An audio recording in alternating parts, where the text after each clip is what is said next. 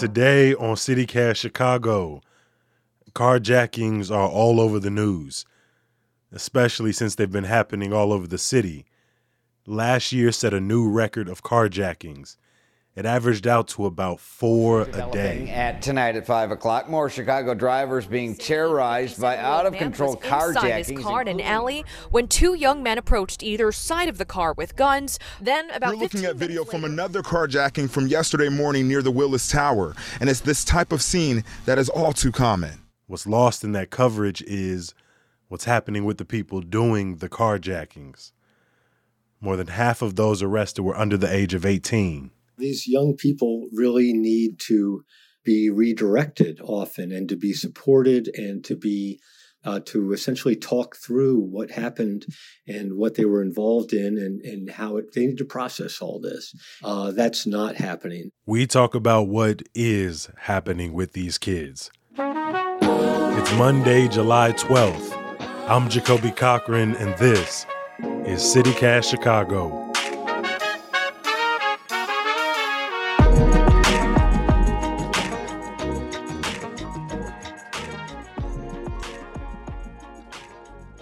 About 10 years ago, I was sitting in the passenger seat of my mom's car with my younger brother. We was at my older brother Josh's house in Inglewood. We was waiting for him to come out of his apartment. And the next thing I know, I look over out the front door window, and my brother is on the ground, and a man is standing over him with a gun. And my instincts kind of kicked in, and I immediately jump out of the car. I run around towards my brother. And that's when I notice really the gun, and I can hear the man like attempt to fire it a couple of times and the gun not go off. And I sort of scream for my brother to get up and to run towards me. And as he does, the man sort of points the gun at me and he tries to fire it and it doesn't go off. And I like duck out of the way and he pulls it again and it does. When the gun went off, luckily it didn't hit any of us, but it did leave a clear bullet hole in the side of my mom's car. And he's like screaming for us to give him our phones and our wallets. And then he asked for the car keys. And I know, give up the car keys. But it was my mom's car. And I'm not going to lie to you. I was about as afraid of my mom as I was of this young man who had to be maybe 15 or 16 years old. And after a little bit of negotiation back and forth, he took our phones, he took our money. He got impatient and he ran off and he left us with the keys. And I think about that a lot, actually. Like a lot. And not just like how lucky my brothers and I are, but I often think about that young man, like whatever happened to him. There were 1,430 carjackings last year, the highest in at least 5 years. To put that in context, there were about 600 in 2019. And the people doing it are young, some as young as 13. Sidney King and David Jackson are investigative reporters at the Better Government Association. They found that kids are getting stuck in the system and sent home with an ankle monitor waiting for a court date that during the pandemic could be many months away.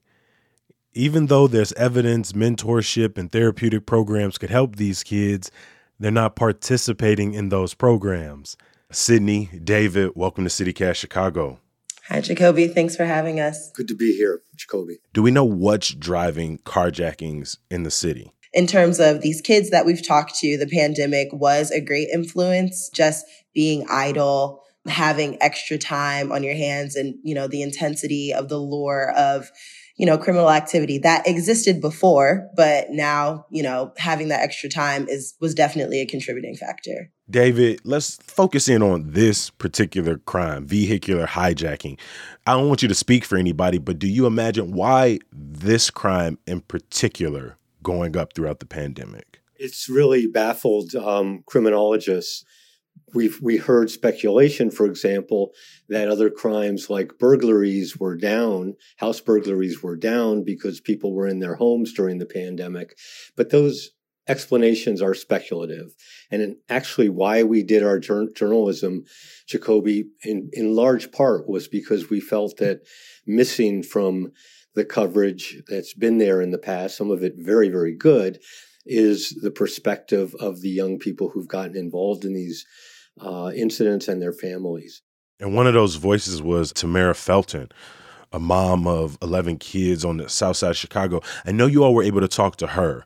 Were you able to get a sense from Tamara and her children, like maybe why young people are engaged in carjacking? In 2019, she moved her family from Auburn Gresham to Inglewood to a bigger house. And she was hoping that, she has 11 kids. She has 6 sons. She's dealt with the justice system and, her sons getting into trouble with the law before. And so she was hoping that wouldn't be the case with her younger children. Her daughter is, at the time she was arrested, she was 15. She's now 16 years old.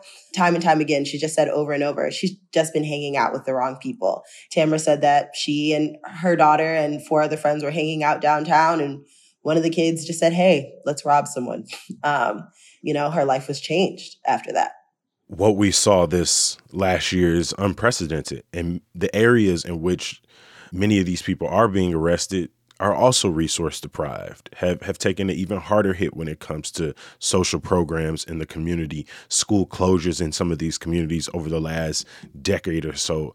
But I wanted to stay with Tamara for a second in that conversation with you, because at least as a reader, she sounded she's been through this before, but she sounded without hope, as if there are no programs. There is nothing for these young people. Is that the sense that you're getting from families, Sydney? I think that in Tamara's situation, she's just become, like you said, very used to dealing with these things on her own and kind of like this is the status quo and just kind of pushing forward, after these incidents happen. I think some families are more hopeful than others. I've, heard stories from moms saying that they badgered court officials for weeks and they were just determined to get their child in some sort of programming. Across the board, they're all pretty frustrated that they're not getting the resources that they're hoping for. One of the things that really kind of hit home when I was reading the article was the feeling that kids are doing this for entertainment. It doesn't sound like with the rise in carjackings that these kids are just murdering the people who they're taking these cars from, even though a lot of them are being taken at gunpoint. In these situations, how many of them turn violent?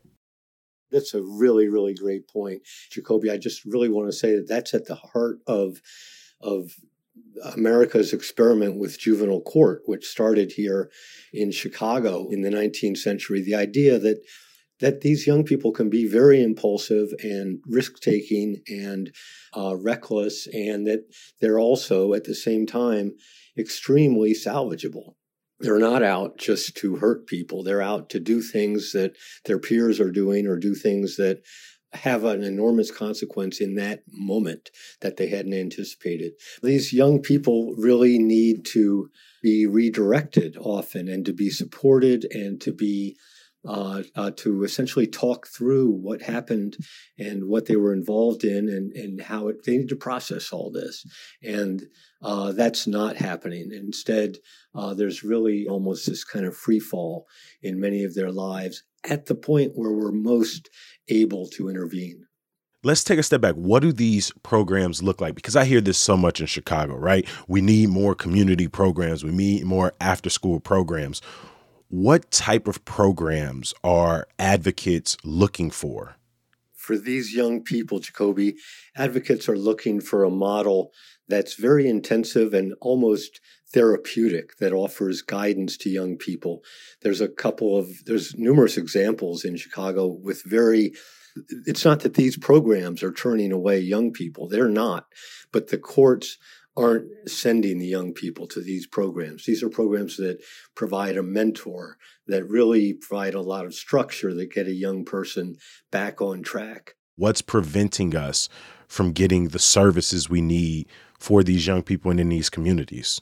Well, we've got a complex system with a lot of adult actors who are not working in concert to do the right thing by these young people.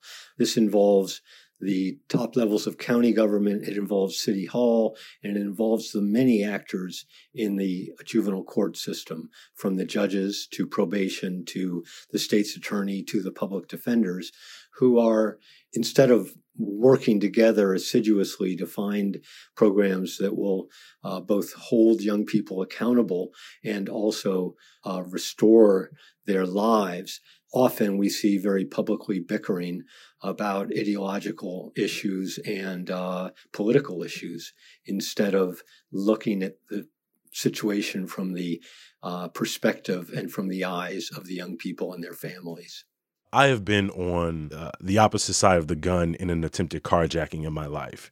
And it was one of the honestly most terrifying, most traumatizing moments of my life, because throughout it, I felt that this being my life could end at any moment, all for a car. I know you all have also talked to people who have been carjacked. You know, how are they feeling about the way the city is handling it, but also how are they processing this very traumatic thing that happened in their life? People that we talked to who had been the victims, their lives were changed too in really dramatic ways, and many were left sort of emotionally hobbled, more frightened than ever, less willing to go outside, less willing to drive, less willing to connect with other people because of what had happened to them. But Jacoby, one of the things that we heard more than once as we reached out to victims, and it was really something to hear, was victims saying, yeah, and I've been paying attention to what's going on in court with my case, you know, with the young person involved in charged with the crime, and nothing's going on, and that really bothers me. One woman who talked to us, a grandmother, really humble, serious woman, told us that the young person who took her car with a gun, she said, you know, nothing's happening to him, and he ought to be thinking about how he's going to finish high school and where he's going to go to college. And somebody needs to step up and give that young person some guidance. This is from a victim, his victim. That's very dramatic to me. Is there a program that you've interacted with or seen in particular that you thought this type of model is really effective? And what does that program look like? I think that the SKY program, which is sponsored by Lurie Hospital, is a program that does have a record of they've handled about 400 kids who've been diverted by the courts from low-level prosecutions to this program, and they have very solid results with those kids in terms of recidivism. And I just do really want to say also that I'm a deep believer in, and I was born at Chicago Lion Inn Hospital, and I grew up in this city going to the Y and stuff like that. And I'm a deep believer in the power of programs that aren't necessarily therapeutic, but just are good for kids. And everything from music to sports to after-school programs and things like that are really positive. We need more places where kids can go, especially in neighborhoods that are really challenged by crime. Sidney King and David Jackson are reporters at the Better Government Association. I appreciate you for joining CityCast Chicago today. Thank you so much for having us today. Yeah, thanks for having us. Some good news to get you through.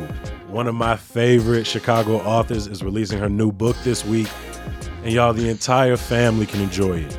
Eve Ewing's Maya and the Robot is about an introverted fifth grader who turns a forgotten homemade robot into a much-needed friend and science fair project. Eve's book tour kicks off in the city this week. Remember, for more Chicago stories, sign up for our daily newsletter at chicago.citycast.fm.